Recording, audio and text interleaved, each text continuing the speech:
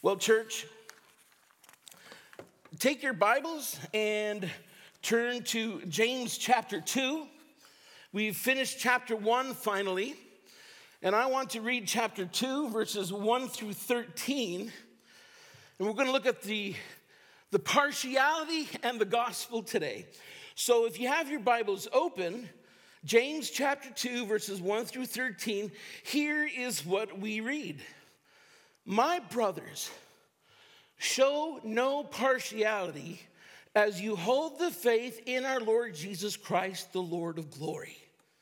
For if a man wearing a gold ring and fine clothing comes into your assembly, and a poor man in shabby clothing also comes in, and if you pay attention to the one who wears the fine clothing and say, you sit here in a good place, while you say to the poor man, you stand over there, or sit down at my feet.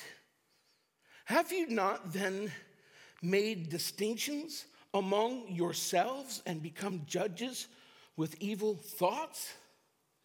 Listen, my beloved brothers, has not God chosen those who are poor in the world to be rich in faith and heirs of the kingdom which he promised to those who love him?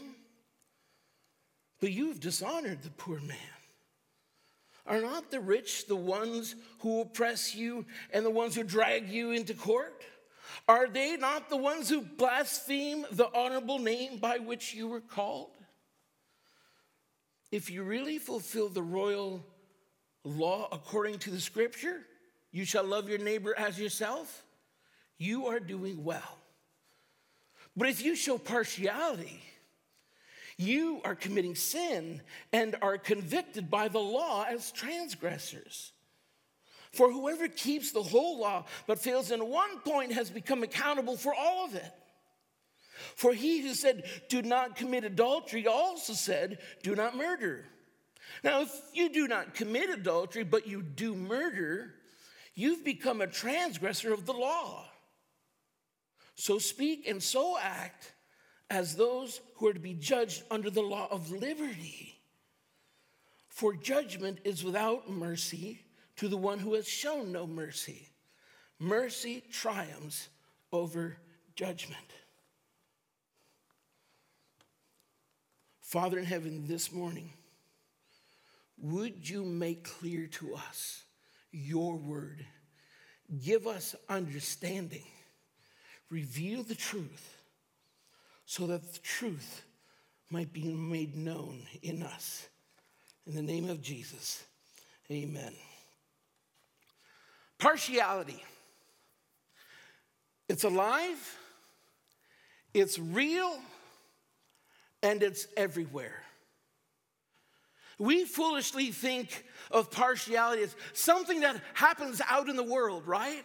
Or maybe something that we see on TV or on the news or hear about on social media.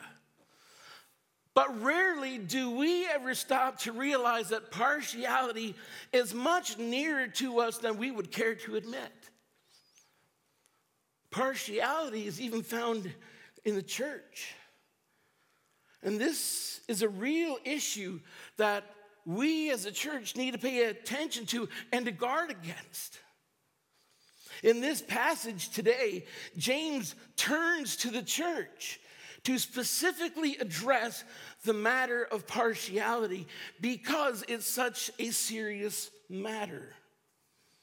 He begins by commanding the church to not be partial.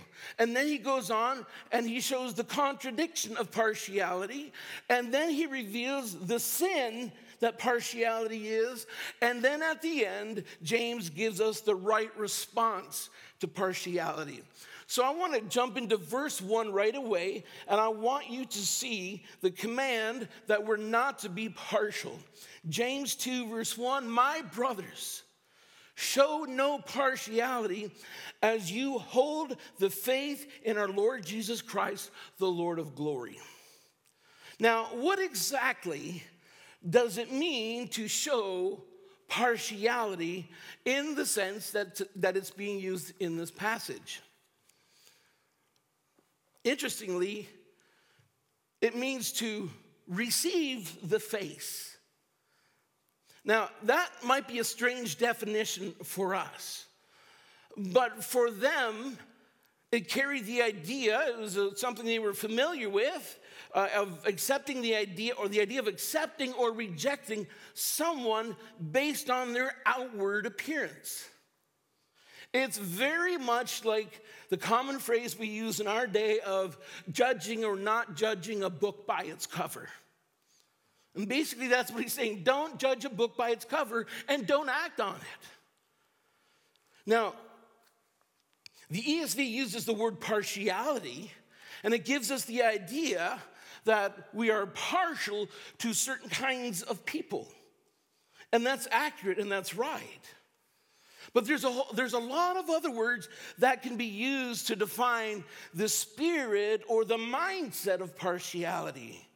Words such as favoritism. One translation even uses the word snobbery. But we can also use the word prejudice, discrimination. Regardless of what word we use, all of these words are connected to this attitude of receiving or rejecting someone based on their outward appearance. And James gets right to the point. My brothers, for those of you who are in Christ together with me, show no partiality as you hold the faith in our Lord Jesus Christ, the Lord of glory. Now, I want you to look just for a moment at that word faith. Now, the way he's using it here, he's not referring to the degree in which you believe in Jesus Christ. Not about the conviction. What he's actually talking about is the faith. He's talking about the doctrines or the system of belief that you hold to, the truths of what you believe.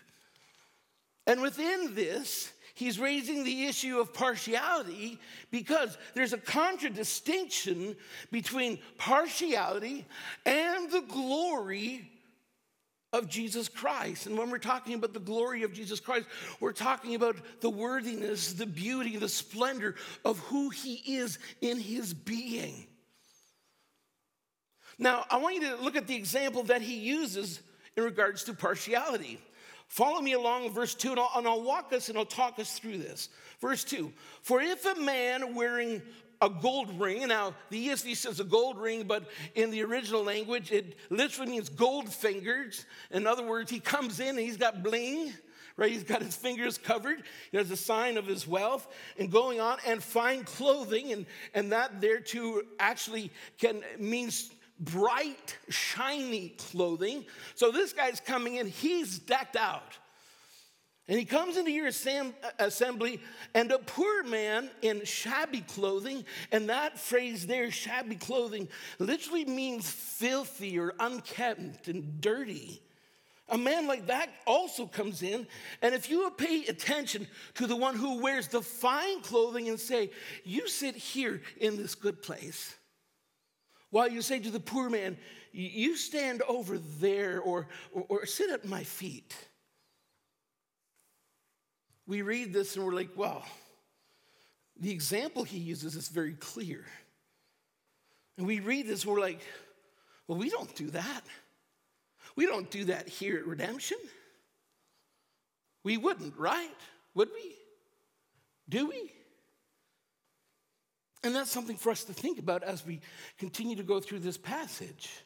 But I want us to understand that this was actually not uncommon in their day. You see, we have a tendency to forget how totally world-changing the early church was.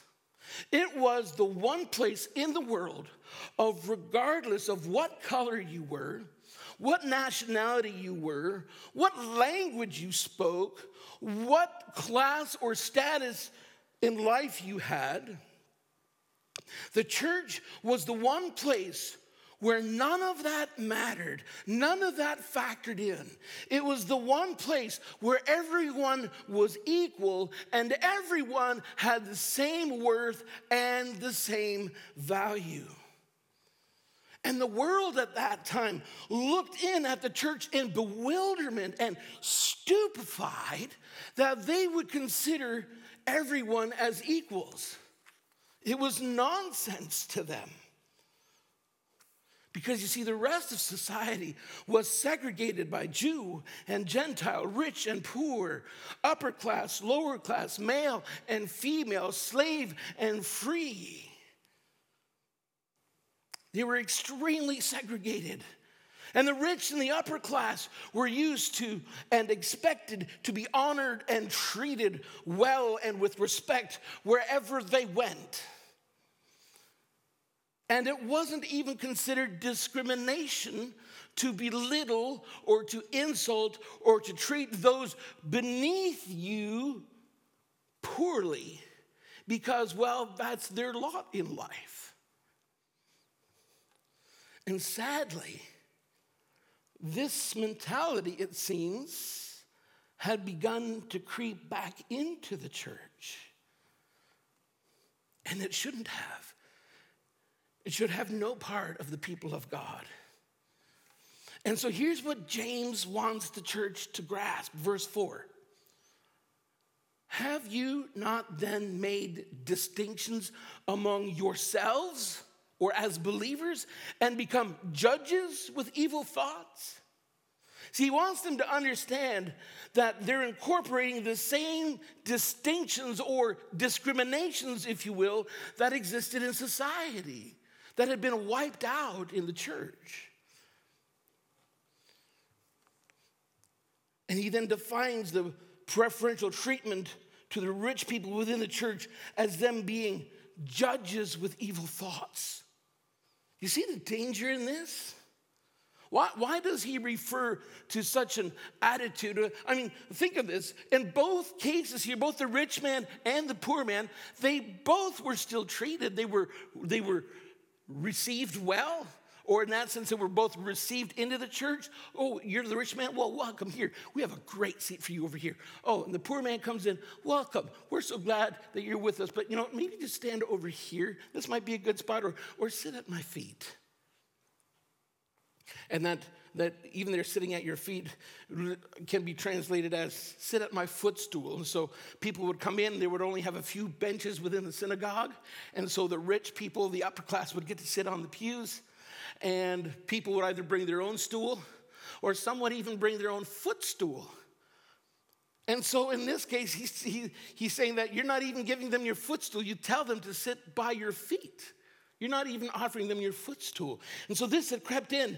And so why is James so harsh on them? They were both treated. They were both brought in. Nobody was turned away.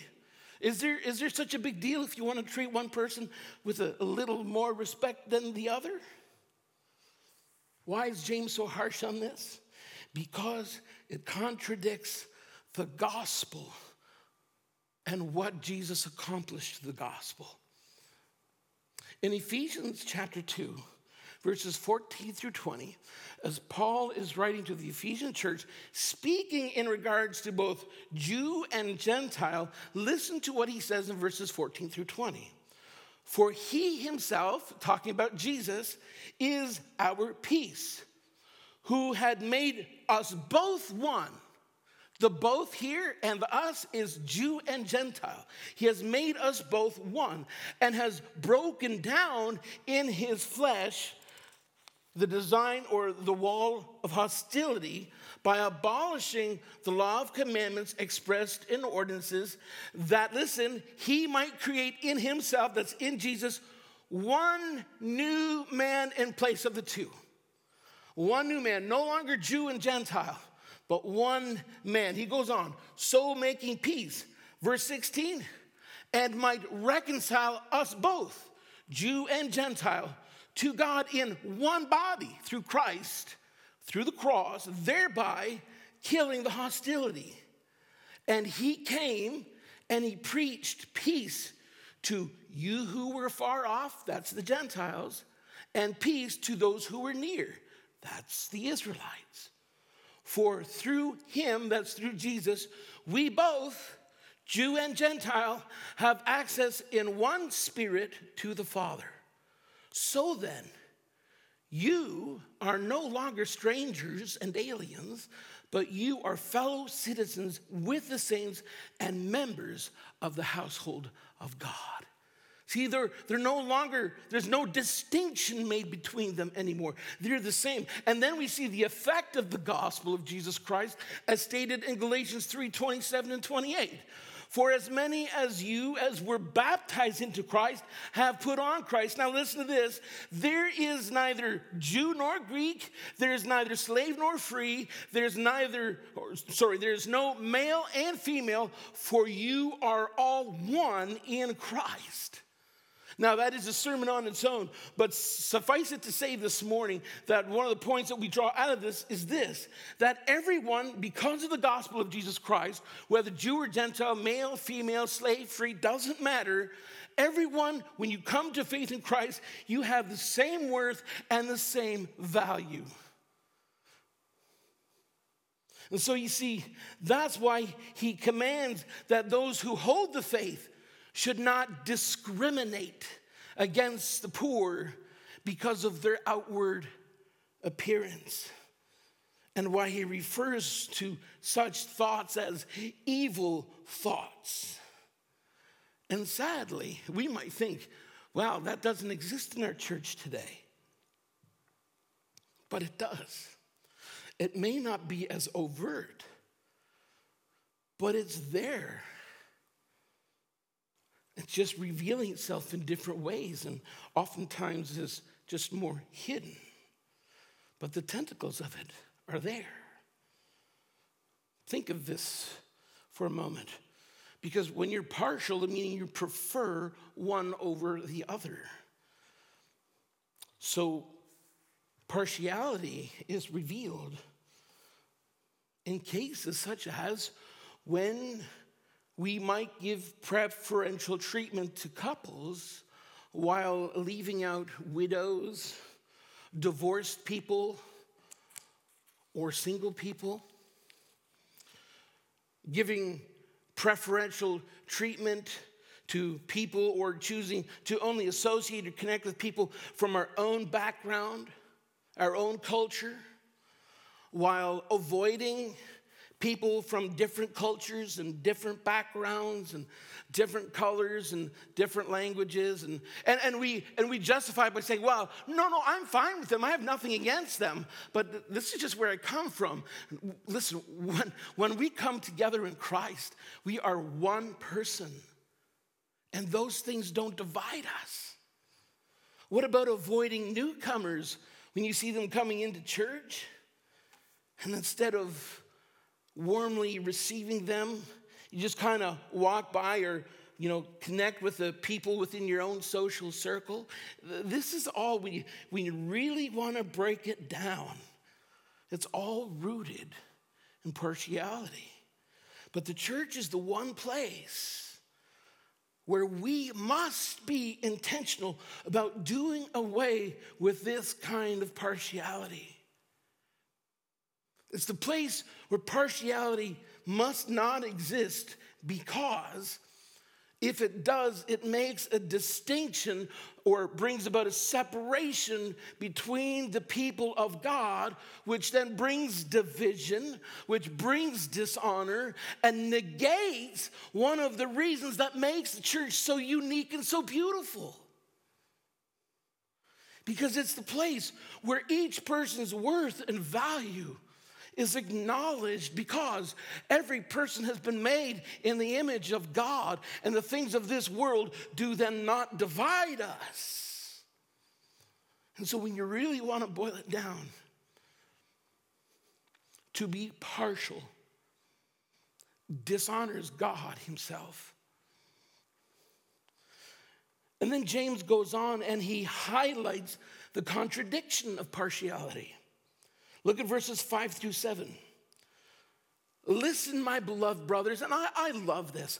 I just love how James continuously brings in the element of love. He addresses his concerns from a place and a spirit and an attitude of love. And he's affirming God's love for them and even his own love for them.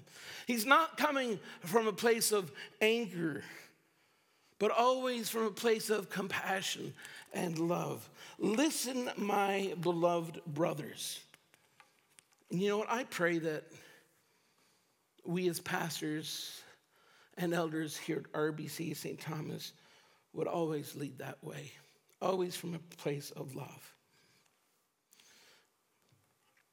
Because it makes the truth easier to receive, even when it's hard. Now listen, as James now looks at or reveals the contradiction, he goes on. Listen, has not God chosen those who are poor in the world to be rich in faith and heirs of the kingdom, which is promised to those who love him? But you have dishonored the poor man.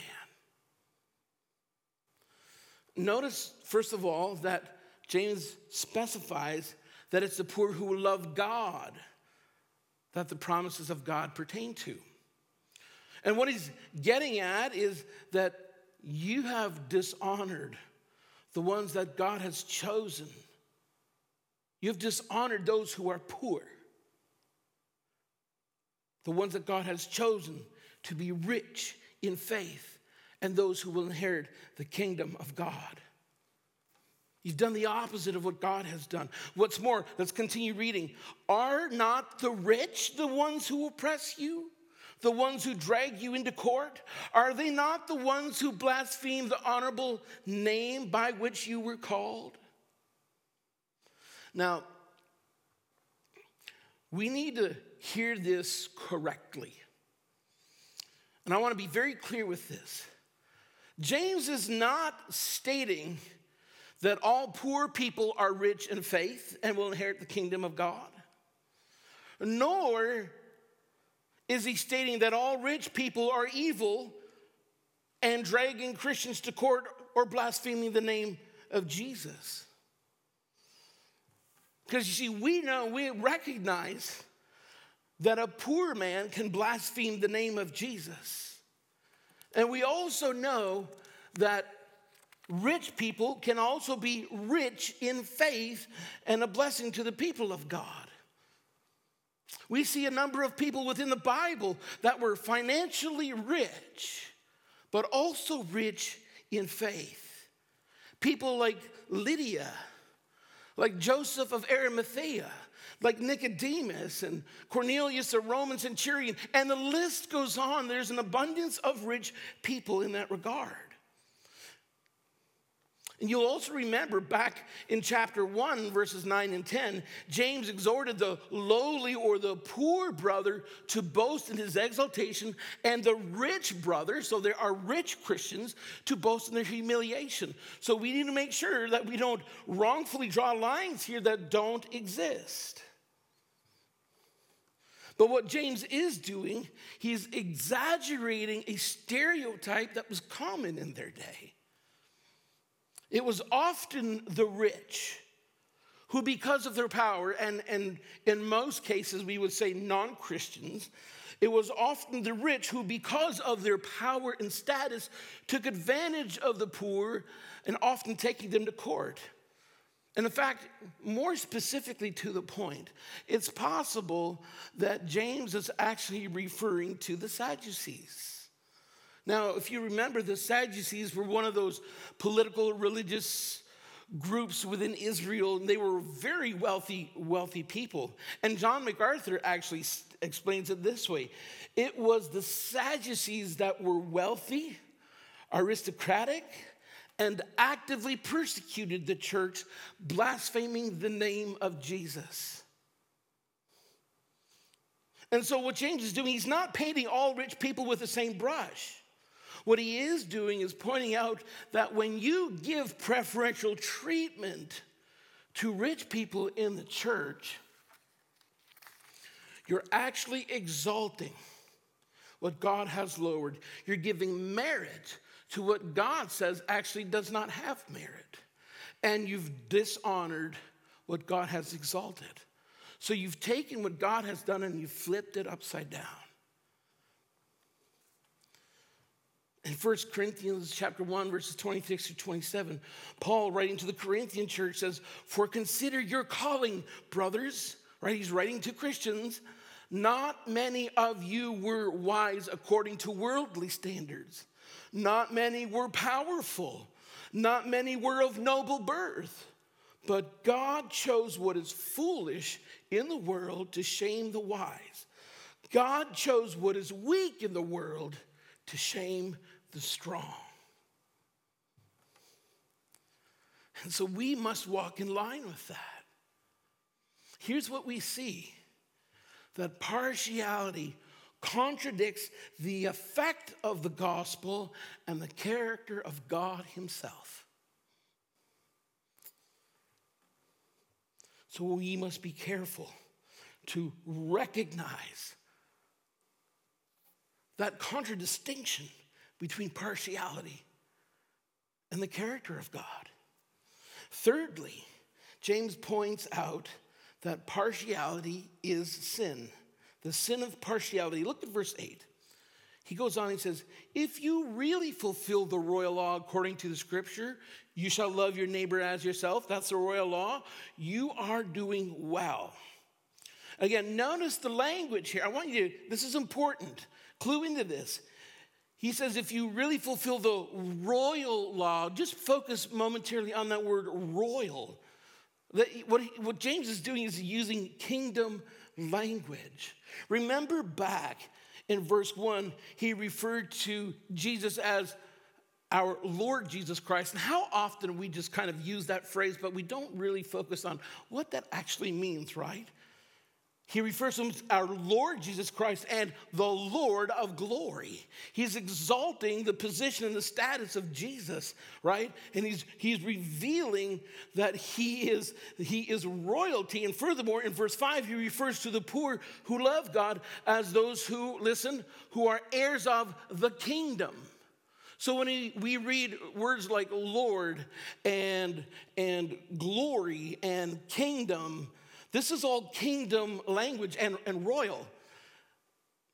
And so when he now refers to the royal law, he's referring to kingdom language.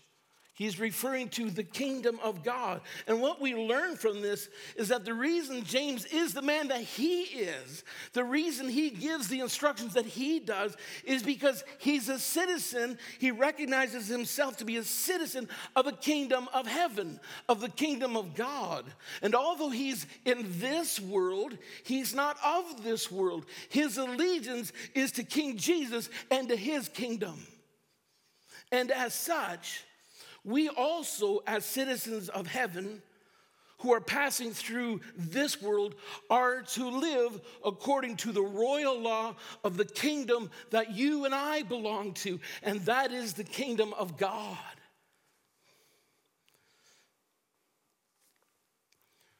And as such, belonging to that kingdom, we live by the royal law, which is, you shall love your neighbor as yourself.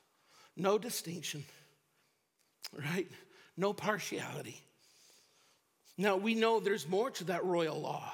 It begins with, you shall love the Lord your God with all your heart, with all your soul, all your mind, and all your strength, and your neighbor as yourself. That's the royal law in its entirety. It's the law of our King. It's the law that governs and reigns his land. It's the law by which the subjects of the kingdom of God live by, even in this world. In fact, Romans 13:10 goes on and says that love does no wrong to a neighbor. Therefore, love is the fulfilling of the law. It's a royal law. It's the ultimate, the highest law there is. So, here's what we need to recognize. The mark of the people of God is love for God and love for one's neighbor. Not mere intention to love, but the act of fulfilling love.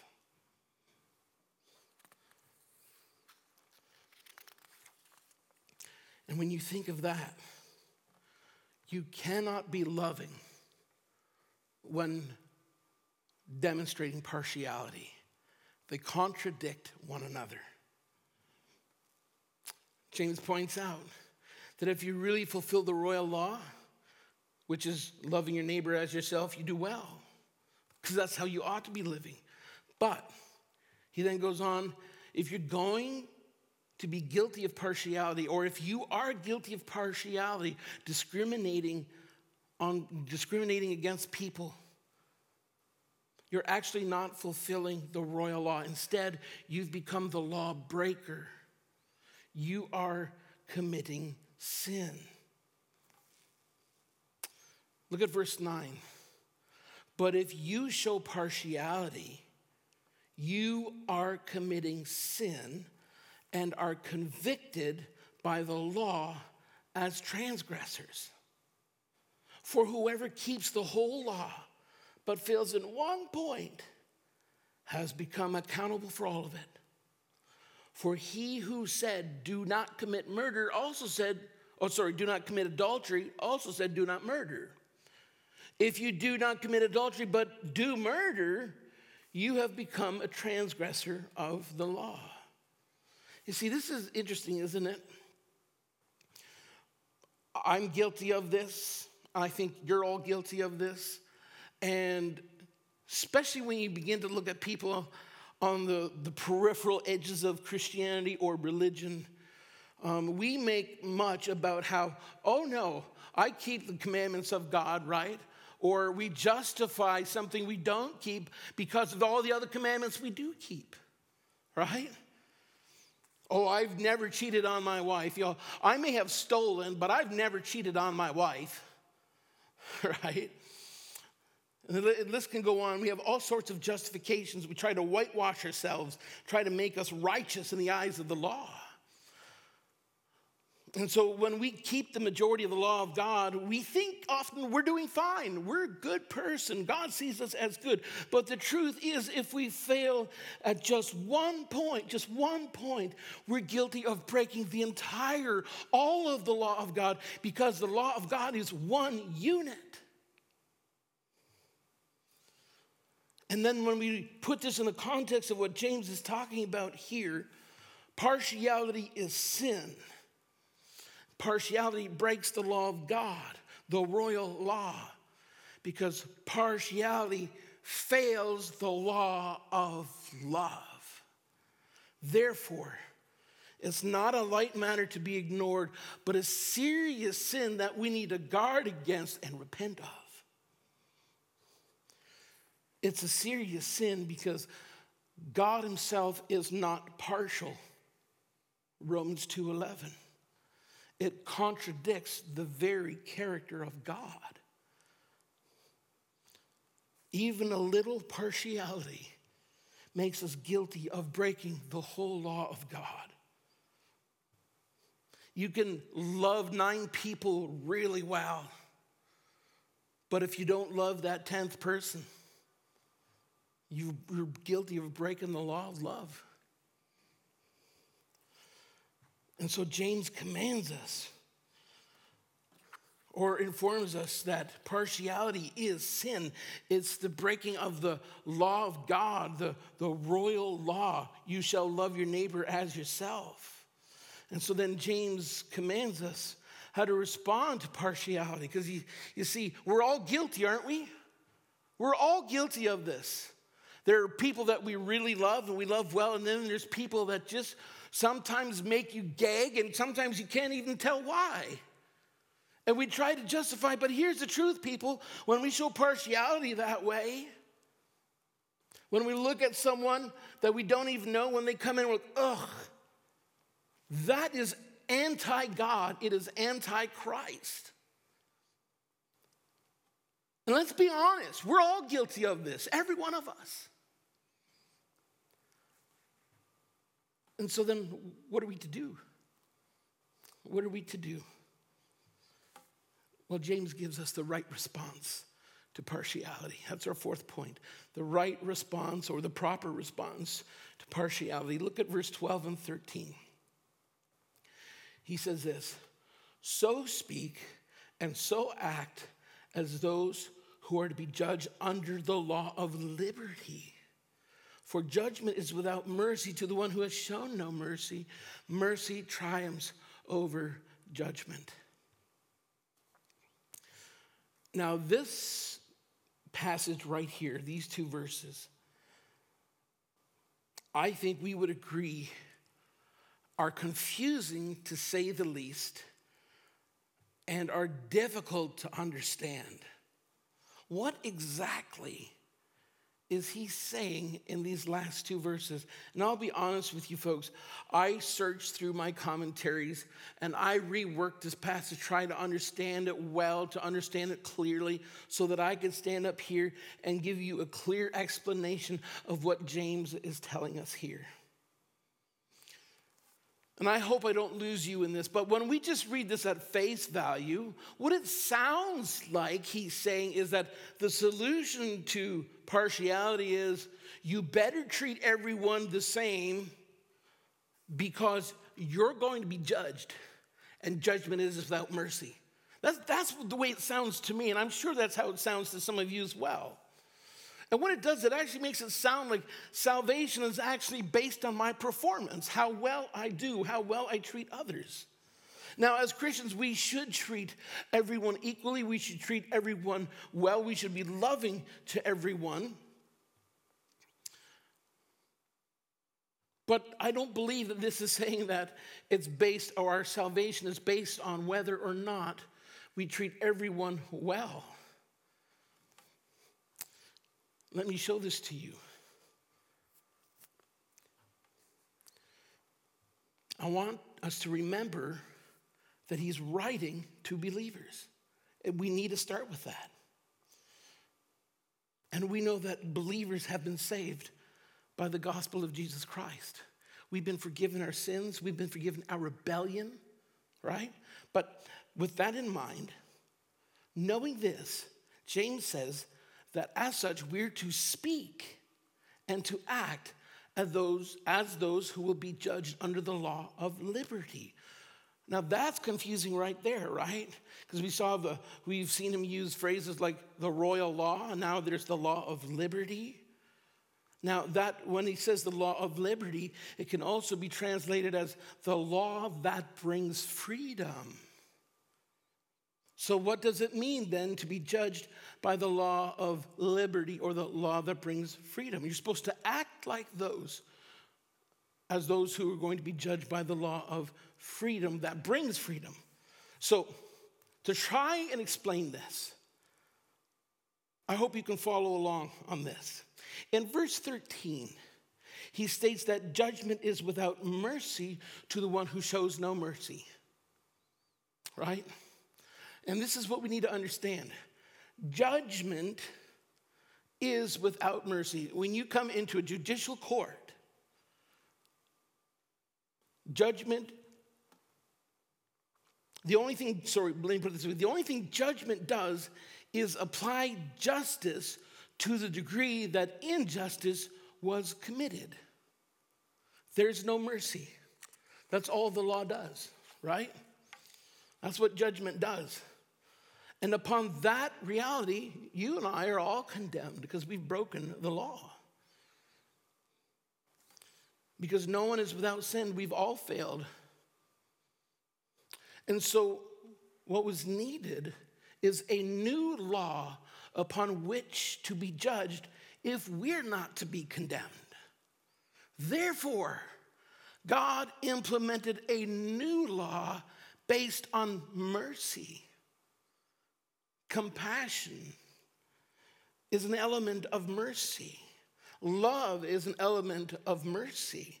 And so this new law came about through Jesus Christ. This new law that we will be judged upon, the law that brings freedom, is the gospel. That's what we're going to be judged on. The gospel is God's mercy extended to us by which we will be judged. Therefore, those who trust in Jesus Christ will be judged by the law that will bring freedom, not condemnation. You see? Freedom from the judgment of God that I deserved. Freedom from the penalty of sin that I had earned. Freedom from the bondage of sin that I was entrapped to. But as those who have received the mercy of God and will be set free on the day of judgment, because we're going to be judged by the law that brings freedom, we are to now in this lifetime already act and speak that way. So what's it look like to speak and act as those who will be judged by the law that brings freedom? Here's what it looks like. It looks like you and I extending the same mercy, the same compassion, the same love that God extended to me, which I did not deserve and I could not earn, to others. That's what it looks like. That's what it looks like to speak and to act. It means treating others the way God is treating me. And so therefore, we make no distinction between rich or poor, male or female, color or race. It means because God treated me with compassion, I will treat others with compassion and without partiality, because God is no respecter of persons, so neither are we. This is the place when we come together, regardless of your background, regardless of your culture, regardless of your language, of your color, that when we come together, we are one people with no distinction between one another, with no preferential treatment, no snobbery between one another, no partiality, but unity and love. Oh, church, may it be evident among us that partiality has no room in this place, no room among us. May it be evident that through Christ, regardless of our position in life, God has made us one people. Would you pray with me? Father in heaven, your word is rich and powerful, and it is a double-edged sword. Father, when we listen to your word as expressed in James chapter 2, verses 1 through 13, Lord, there's element of partiality within each of us.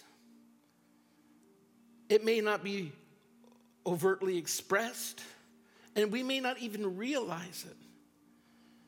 But I pray, Lord, that as your people, as your children, that we would be cognizant of it, that we would be aware of it, and that we would be intentional to root it out and to do away with it.